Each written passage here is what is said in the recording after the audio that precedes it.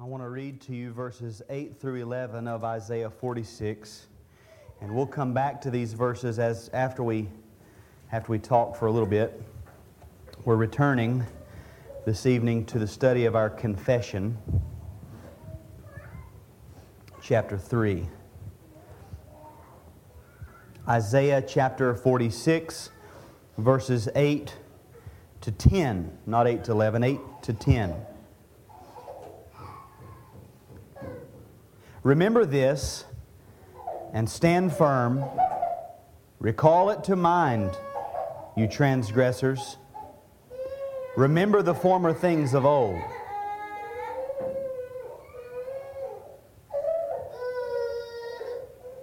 For I am God, and there is no other.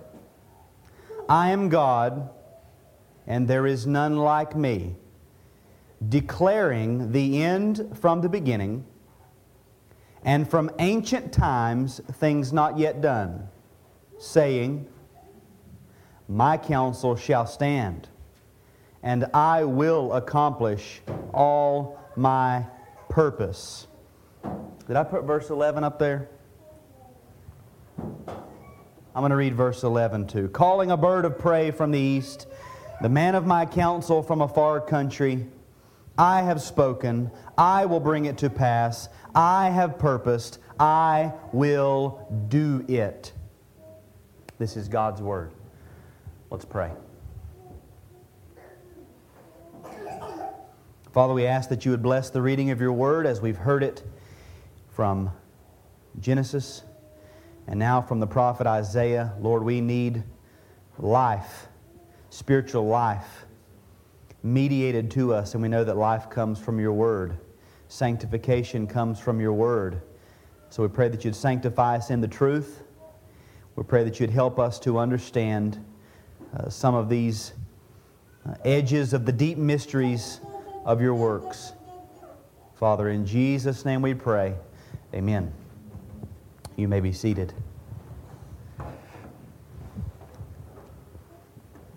Since we are jumping back into the confession, I want to recap just sort of quickly some of the, I guess you could say, foundational things that we need to remember as we read through our confession. We're looking at the first section of the confession, which James Renihan has entitled First Principles, which covers chapters 1 through 6. Chapters 1 through 6, first principles, sort of establish the foundations of all that comes after that in the confession. And everything that comes after that will constantly reach back and pull from these first 6 chapters to explain what it is that we confess and believe as a church. Chapter 1, you'll remember, was a study of the Holy Scriptures, which we begin there because it is from the Holy Scriptures that we derive all special revelation from God. God has revealed Himself in nature, but in nature we don't have enough revelation to find God or to discern salvation. And so He has to reveal Himself specially in His Word. And so chapter 1 deals with the Holy Scriptures, and chapter 2 is entitled Of God and the Holy Trinity. Once we open the Bible and begin to read, we have to remember that the very essence of Scripture and the goal of Scripture is to reveal to us the God of Scripture, to teach us who God is. Now, as we walked through that chapter, we studied many of the attributes of God. We just sort of spent week after week unpacking those attributes. Now, what I want to do is sort of recap 5 of those attributes, just to remind you of where we've been. But this is not completely untethered from the rest of the confession, obviously, nor is it untethered from what we're going to study tonight in chapter 3. I've chosen these 5 attributes specifically to remind you of because they are, as we'll see, directly connected to chapter 3 of the confession. So you'll remember, hopefully, that we learned that God is eternal. And that means more than just God is really old or that God has existed for a long time. Eternal is rooted in the infinitude of God. God is without limit or boundaries with reference to all of His perfections. In every way possible and in every trait of His, respecting His essential being, God is perfect, and He is infinite in all of those perfections, and none of that is in any way limited by the creatures called time and space. Both of those are creatures that God created. God is not limited in any way by time or space, and the fact that God is not limited by time is what we call eternal. It's more than just saying God is really, really old and He will be really, really old in eternity future. It is to say that God is not governed by time at all. God's eternal. You'll remember also that God is independent. God has no need for anything outside of Himself. No need of anything separate from Himself to sustain Himself or anything that He does. He does not depend on any created thing. That includes time, that includes space. He has no need, He has no lack. He derives His existence from Himself, and therefore He relies on nothing outside of Himself to be who He is. We could also say God is, when we say God is independent, we could also say God is not contingent. God is necessary. He's the only necessary being. Thirdly, remember that God is simple. Not simplistic, not easy to understand. God is simple. He is one simple being. He has no parts. God is not made up of His attributes. He is His attributes. No single attribute of God is any less than God Himself. Or to use the title of a book, all that is in God is God. God doesn't have love. He is love. God doesn't have justice. He is justice. God doesn't tell the truth. He is truth. You see, and so on. He's simple. He is who He is. All of that summed up in His name, I am. You remember that God is immutable. God can never be anything other than He is and has always been. He cannot be perfected in any way because that would assume that before that perfection He was imperfect. He cannot be reduced in any way because after that He would cease to be perfect. Because He is simple, because He has no moving parts, He cannot undergo any change of any kind whatsoever. It's not possible for God to change. He is immutable. That doesn't mean that He doesn't change. It means He can't. It's not possible for God to change. And you'll also remember, and this is one of the more prominent attributes of God that we remember most often, that God is sovereign. God is the sole, supreme ruler over all. God in all of His ways and all of His attributes and all of His actions is completely uninfluenced. He's not influenced for good by anything. He's not influenced for bad by anything outside of Himself. He's absolute in His authority. He's completely free from all influence outside of Himself. He is, and He does. Now notice, if you have a copy of the confession, and I should have warned you so that you would have one, but chapter 2 of the confession deals with God. Chapter 4 of the creation, or of the confession, is entitled Of Creation. Chapter 1, the Scriptures. Chapter 2, God. Chapter 4, creation. So here's the question that might exist in the minds of the drafters of our confession as they're working through these things. How is it that we get from this eternal, independent, simple, immutable, sovereign to time and space, the unfolding of the events in history, the constant ebb and flow of creaturely existence in the universe and on the earth? How do we go from God to creation? How do we go from the time when there was no time, when there was no thing except God, what one man has called the unnavigated ether, before there was ever heard so much as the brush of an angel's wings? How do we go from that to in the beginning God created the heavens and the earth. Where's the bridge there? If you listen to Lloyd Jones, he opens up the decrees of God, and he makes this very point. As we begin to think about God in eternity, and we're trying to list out the order of events, many people go from God in eternity to then God created. And he is right in pointing out you've skipped a step. How do we go from eternity, more specifically, to right now, where we're sitting? You're in that seat where your behind is fixed on that wooden pew. How do we go from God in eternity, all alone, all by Himself, to you sitting here right now? And we could ask the same question of every individual on the planet, whatever they're doing right now, every grain of sand, every star in the universe. How did we go from God and nothing else to God and everything else? Father, Son, and Spirit in perfect, unaltered, unhindered, blessed, eternal communion and nothing else, to God and everything. Or an even better question might be how, or not how, but why? Why do we go from God to everything else? Or to simplify it even more, why anything? Why anything? You look at the confession, you ask, what bridges chapter 2 of God and the Holy Trinity and chapter 4 of creation? The answer, for those who might be numerically or mathematically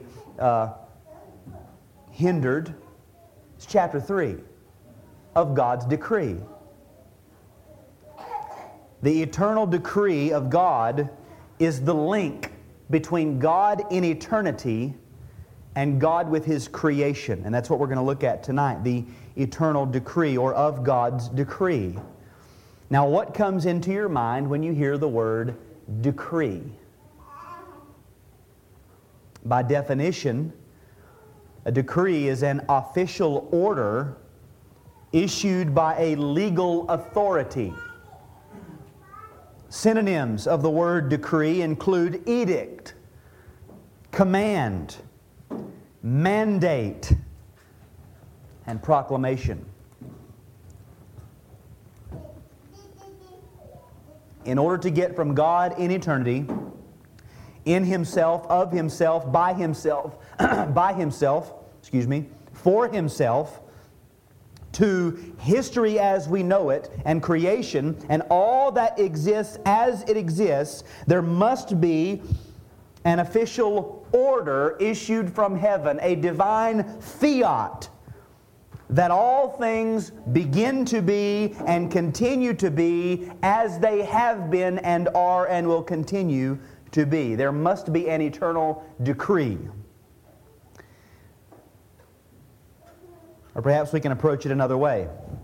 This might come in handy if you're dealing with people who disagree with some of our beliefs. Do you believe that God from all eternity had an infallible knowledge of all things? Do you believe, essentially, do you believe that God is omniscient? Does God know everything? And did God know everything in eternity? Now, if you're Orthodox, you would say yes. There are people who claim to be Christians who are heretics, and they would say no. But if you're Orthodox and you claim to be a Christian, and you ask, do you believe that God from all eternity had an infallible knowledge of everything? The answer is yes. So then the question is, how did He infallibly know all things before there was yet a single thing? How did He know it? Where did He get His infallible knowledge of all things, knowing them perfectly, fully, and infallibly? Does God know all things because A, they were going to happen and He learned about their happening? If so, how is it that they were going to happen? How is it that they would come to be, that they would exist?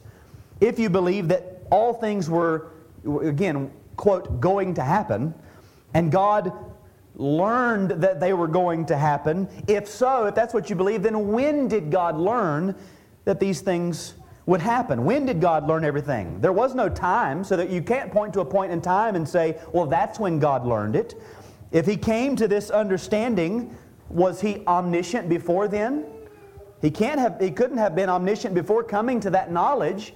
So then before that point He was not God, because He wasn't omniscient. All of this it falls into this classic halls of time idea.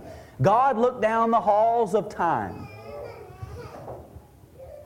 If God looked down the halls of time, where did these halls come from? Where did time come from? Before creation, these concepts didn't have existence. There was only God. Now some might object and say, yeah, but God knew because He's omniscient. And you would answer, exactly. God knew these things, all things, because they only had existence in the divine knowledge, in the divine mind. God knows all things because all things have their source in God, in the divine knowledge, in the divine will or the divine counsel. And it's from this divine will, divine counsel, that the eternal decree sounds forth, bringing to pass all that is or ever will be. Again, it bridges the gap between God and nothing but God to God and everything that isn't God. They had to have an initial existence somewhere. That existence was in the divine knowledge, the divine will. Now let's look at the confession, and then we'll look at some texts. I've called the first paragraph of this chapter, The Nature of God's Decree. And we'll just get to 2 paragraphs tonight, the nature of God's decree and then a necessary decree. The nature of God's decree, this first paragraph, is set forth in, from what I can tell in my reading, good, historically orthodox, positive definition. It answers some important objections by way of negation, and then it turns us to the glory of God as our ultimate goal and purpose. So first, we'll notice as we open up the nature of God's decree, a positive definition. It says, God hath decreed in Himself. God has issued an official order.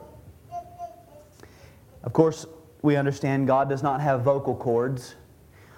God did not blow air across His vocal cords, causing them to vibrate and produce sounds into His own ear, because there was nothing else. So when we talk about this order or this decree, it's not the way we think of shouting or speaking necessarily, a decree, a sound. Notice how the confession puts it. He decreed in Himself.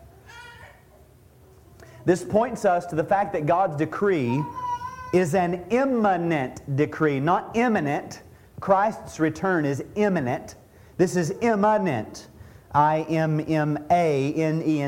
Imminent decree. That is, His decree is of His essence. It's a part of Him. And because God is simple, there is not God and then God's will and God's desires and God's counsels and God's decree. God's knowledge and God's volition are not distinct from the person of God. They are who He is. His decree, while it is an act, is still an act within God Himself. It is the act within God that connects God to creation, that goes from God to everything else. So it is considered an internal work of God.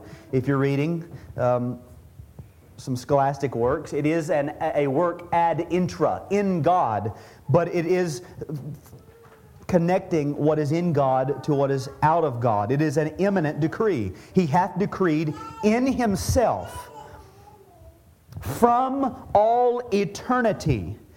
And so we see that the divine decree is eternal, just like God is eternal. This has to be true because the decree is in Himself. It's of His essence. It's a part of who He is. God is the one and only eternal. Therefore, this decree is of the essence of God Himself. I would imagine if I wanted to try to make the connection to this eternal decree within God and the divine Logos proceeding forth from the Father, there's probably a connection to be made there. That the decree is eternal means that there was not a before the decree or after the decree or a point in time when anybody could say, look, there God just decreed. Did you see it? It wasn't that way. It is an eternal decree. It's not limited in any way by time. It's a part of God. God hath decreed in Himself from all eternity. In other words, there was never a time when there was not an eternal decree. God hath decreed in Himself from all eternity by the most wise and holy counsel of His will. Now that word by signifies to us the mode or the method of something when in reality there isn't one. This is human language. We do things by means of or method or mode of something, but in God there is no mode or method. There is simply God. And so we're trying to make sense of the internal acts of God as they begin to connect to His external works. And so I would call this an outward decree. It's an inward act, but it proceeds toward God's external works. But it's not external, it's in God. It comes by the most wise and holy counsel of His will. Now again, when you read the old writers on the doctrine of the eternal decree, they all agree that the words in Scripture like counsel and will and purpose and desire, when it refers to God, mind, they're all synonymous with the decree. It's the same thing. They're all one and the same in God. Now let me quote Richard Muller here. And this is technical. In my notes, I've taken out the Latin language and bracketed in English because it is technical. But listen, he says, the eternal decree can be distinguished from the counsel of God only formally, not essentially. In other words, essentially, they're the same thing. The counsel, the decree, they're one and the same. But as we come to it and begin to study it in a formal way, we have to dissect between the counsel and then the decree moving out of God.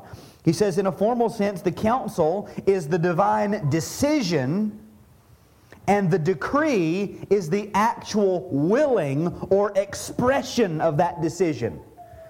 So for us, we make decisions every day. Before we say, I want this for supper, that desire exists in our mind.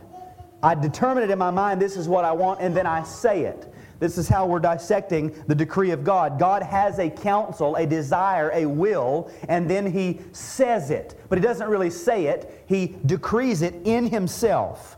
It's an expression of that decision, again, still one in God, one with God. With that word counsel, by the most wise and holy counsel of His will, that word counsel gives us the idea of deliberation.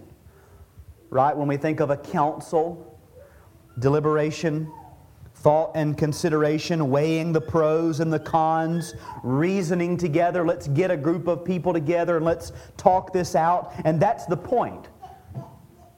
It comes by the most wise and holy counsel of His will. The decree of God is the outward motion of the most wise and holy counsel of God's will, His volition, what He desires within. The decree is the outward motion of that desire. So again, let's dissect this. In eternity, God willed something would be. He decided, if we want to use human language, He decided what it would be. God wills, or He decides according to perfect, inexhaustible wisdom according to His will and desires.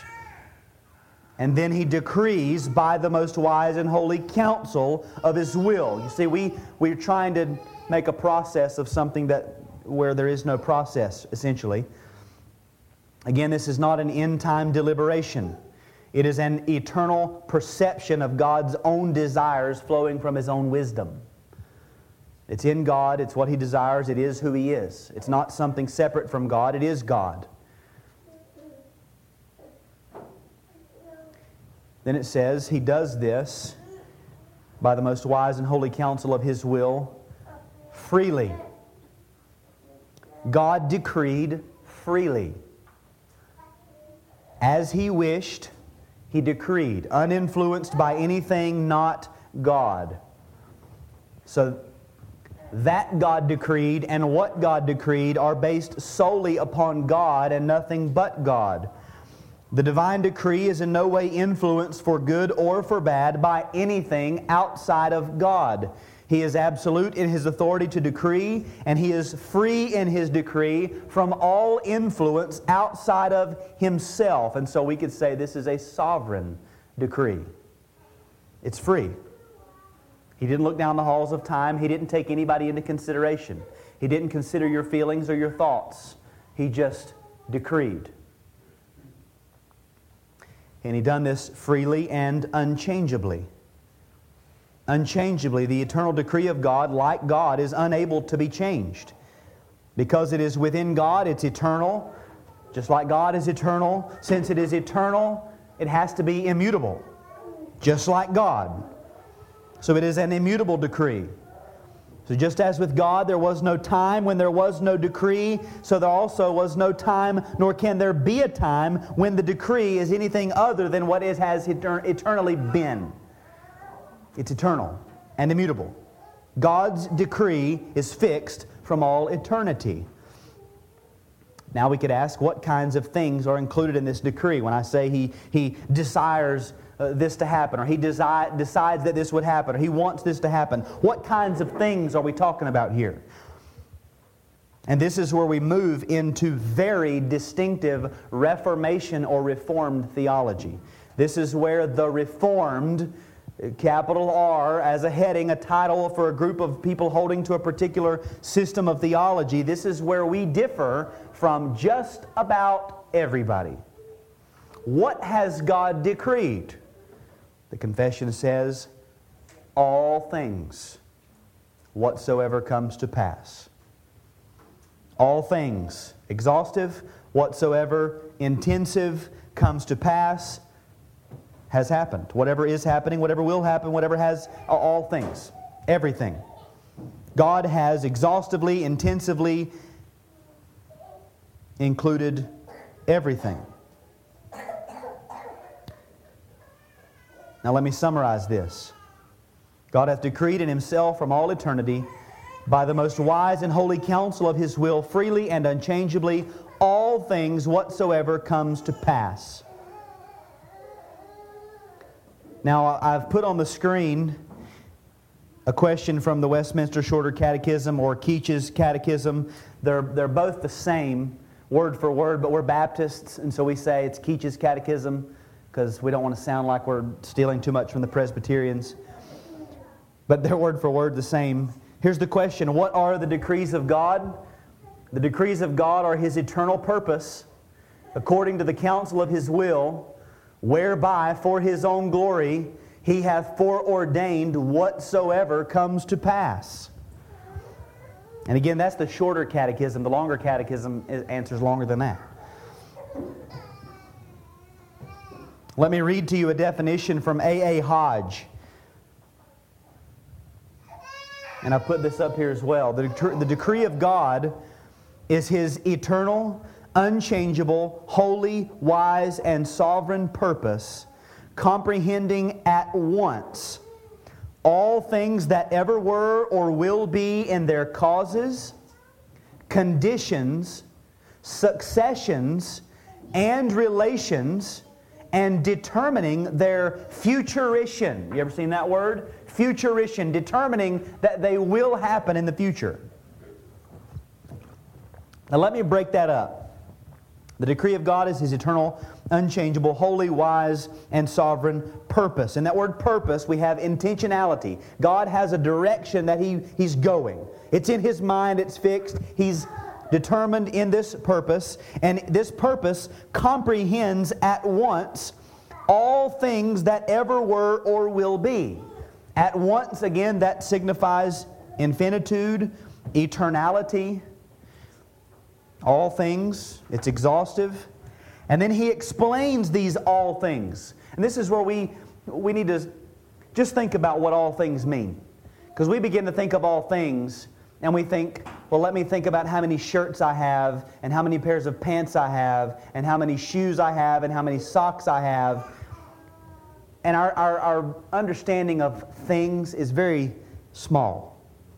All things, he says, in their causes, conditions, successions, and relations. So all things, and then you have in their causes. So the cause of everything that there is. In their conditions, the manner in which everything will happen or will be.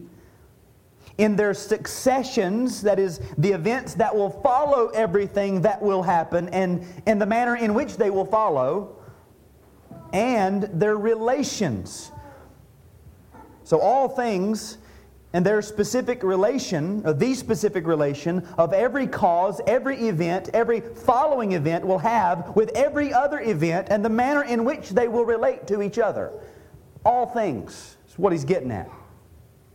So God fully and infallibly knows all of that. His purpose comprehends. Remember that word comprehends? He wraps His mind around every bit of it. He comprehends it in His purpose. And then notice the last part of the definition. And this is the divine decree. And determining their certain fruition. So the decree is the determination that the counsel of His will regarding all things will most certainly come to pass in time and space. So let me summarize all of that. And I'm going to read this sentence because I can't say it. I might not even be able to read it.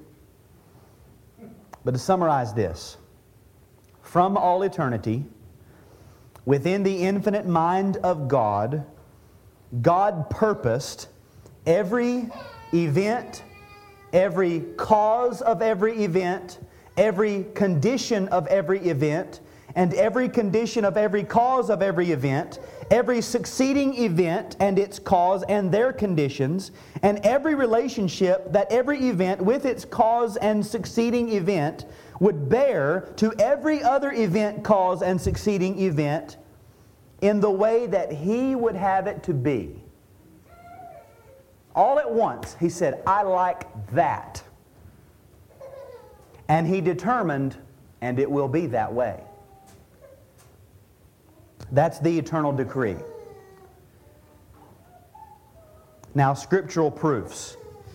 The text that we read from Isaiah is usually considered the classic text on the subject that sets it forth the most clearly. And I'll read it again. Isaiah 46 verses 8 to 11. Remember this and stand firm. Recall it to mind, you transgressors. Remember the former things of old.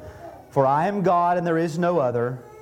I am God and there is none like me, declaring the end from the beginning. And from ancient times, things not yet done, saying, my counsel shall stand, and I will accomplish all my purpose. Calling a bird of prey from the east, the man of my counsel from a far country. I have spoken, I will bring it to pass, I have purposed, and I will do it. Now notice the language there, declaring the end from the beginning. That word declaring means to state emphatically and authoritatively. A synonym for that language is decree. He declared, what did He declare? The end from the beginning. And from ancient times, things not yet done.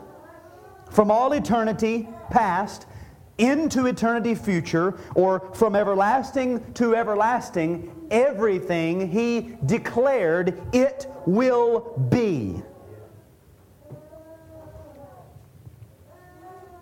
Now here we can begin to separate ourselves from others in the Orthodox tradition, looking at Lamentations 3, verses 37 and 38. There are many who would limit the decree to the good things, the positive things, the salvific things especially. Lamentations chapter 3, verses 37 and 38 says, "Who has spoken, and it came to pass, unless the Lord has commanded it? Is it not from the mouth of the Most High that good and bad come?" So the Lord commands both good and bad. All things are from Him, through Him, and to Him. Ephesians 1:11 says, "In Him we have obtained an inheritance, having been predestined according to the purpose of Him who works all things according to the counsel of His will." Now, we might come back to this text again next week. But notice how God is described. He is the one who works all things according to the counsel of His will. So the counsel of His will, which undergirds the decree, provides the framework for God's working in time. So we'd say, well, God works all things. He's working out all things for the good of those who love Him. Well, how does He do that? Is He just working one thing and then He sees what happens and He says, "Ooh, I'll do this." And then He sees how that happens and He says, "Ooh, I'll do this." What system is He following if He's following a system? The system is the counsel of His will. He's working all things according to the counsel of His will. So again, we go back to where we started. And ask somebody sometime, why anything? Why? Why anything? The answer is God's decree. Next in this paragraph, we have some important negations.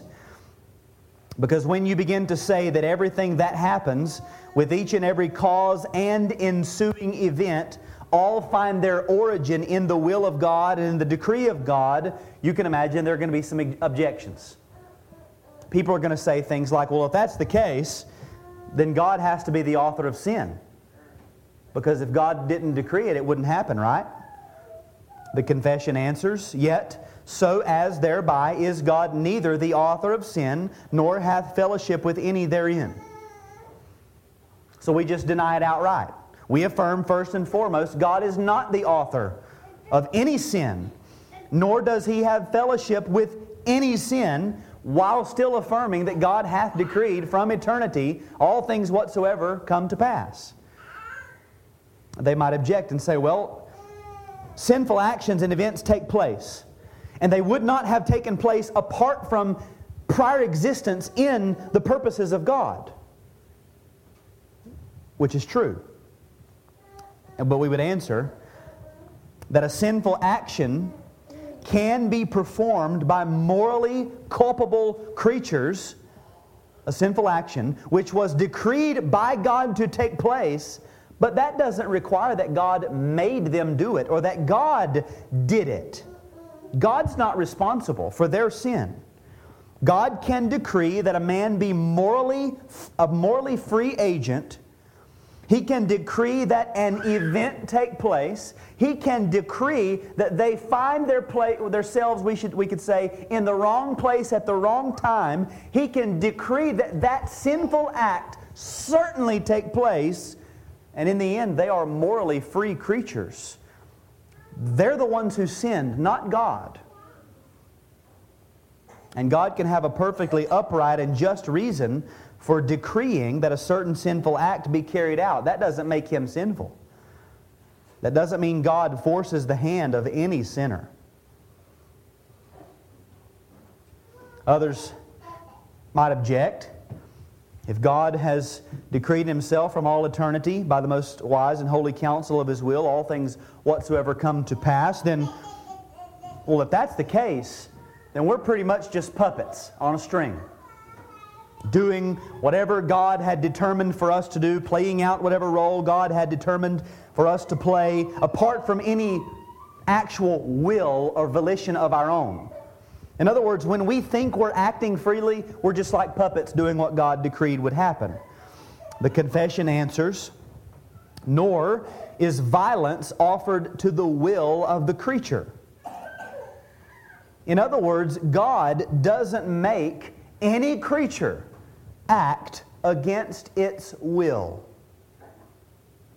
God has never decreed that a fish climb or that a cat fly. He decrees that creatures act according to their will. That every creature act according to its own will and its own nature. And if that nature is that of a depraved sinner in Adam, whose thoughts and intentions of the heart are only evil continually, then we should expect that the sinner will act accordingly. They're going to act like what they are. And that's not God's fault, that's their fault. We're the sinners, not God.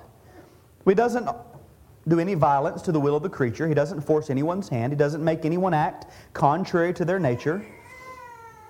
Another objection, if this is the case, if God has from all eternity decreed in Himself all things whatsoever come to pass, then it doesn't matter what I do, really, because God's already determined everything that's going to happen. So I can do whatever I want to, and God can't hold me responsible for that. He's going to do what He's going to do.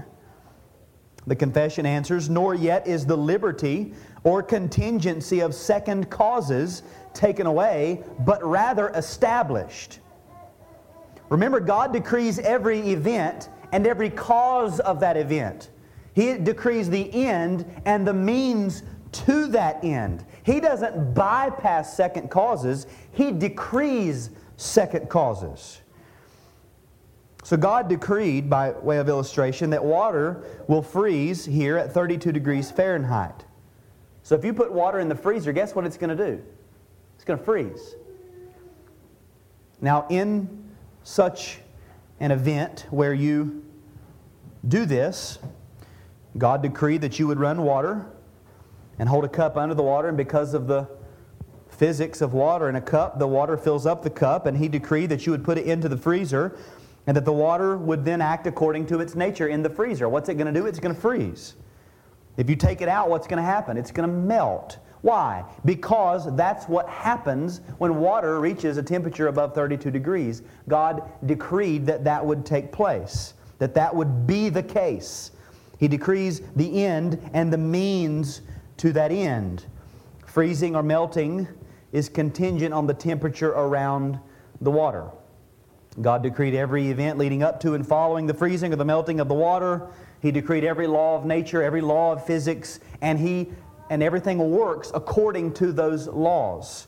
So we can't say, well, I'll just do whatever I want to and God's going to do what He wants to. No, we do what God commands, and what God decrees will come about as we do what He commands. And we'll be held responsible for doing what He commands. We'll come back to that at the end. Then this particular paragraph ends with the goal and purpose of all this when we consider God's decree, in which appears His wisdom in disposing all things, and power and faithfulness in accomplishing His decree. So when we consider God's decree, when we think about all of this, we see His wisdom.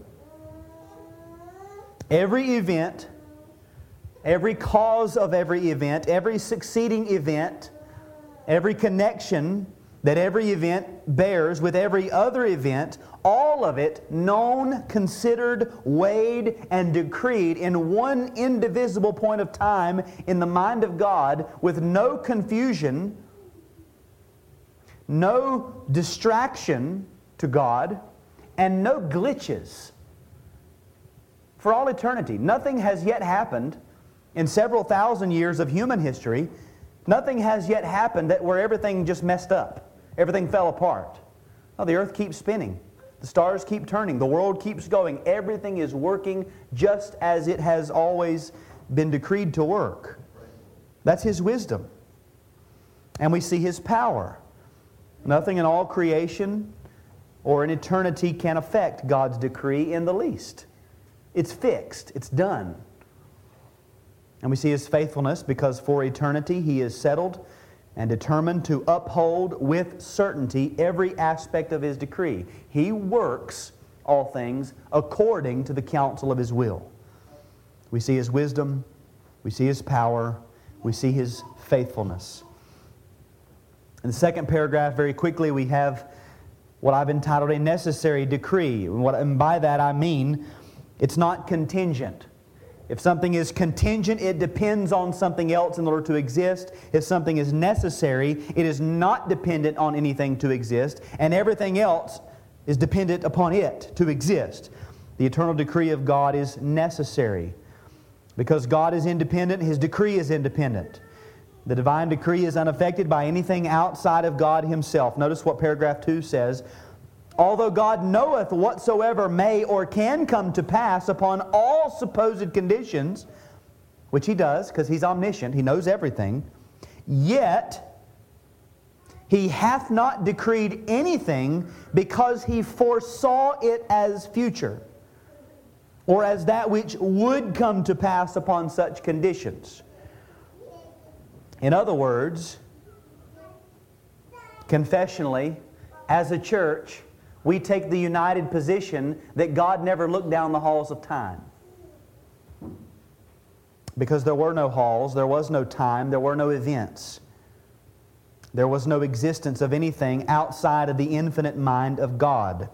So He didn't look and say, well, I'm going to decree that Adam walk in the garden. And Adam's walking and he stumps his toe. And so God says, well, I'm going to decree that it doesn't break his toe, it just hurts it. And so Adam stumps his toe and he's hopping on one foot because it hurts, and he begins to fall down. And oh no, his head's going to hit that rock that's on the ground. Well, God says, well, we have to go back in time and move that rock so that Adam doesn't hit his head. That's not how it worked. It wasn't conditional.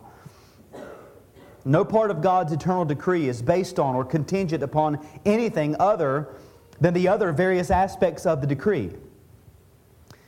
The decree establishes everything, and the decree is dependent upon nothing. God didn't start and then begin to work with specific outcomes of various events. They were all one single event. Now see, we can't understand that.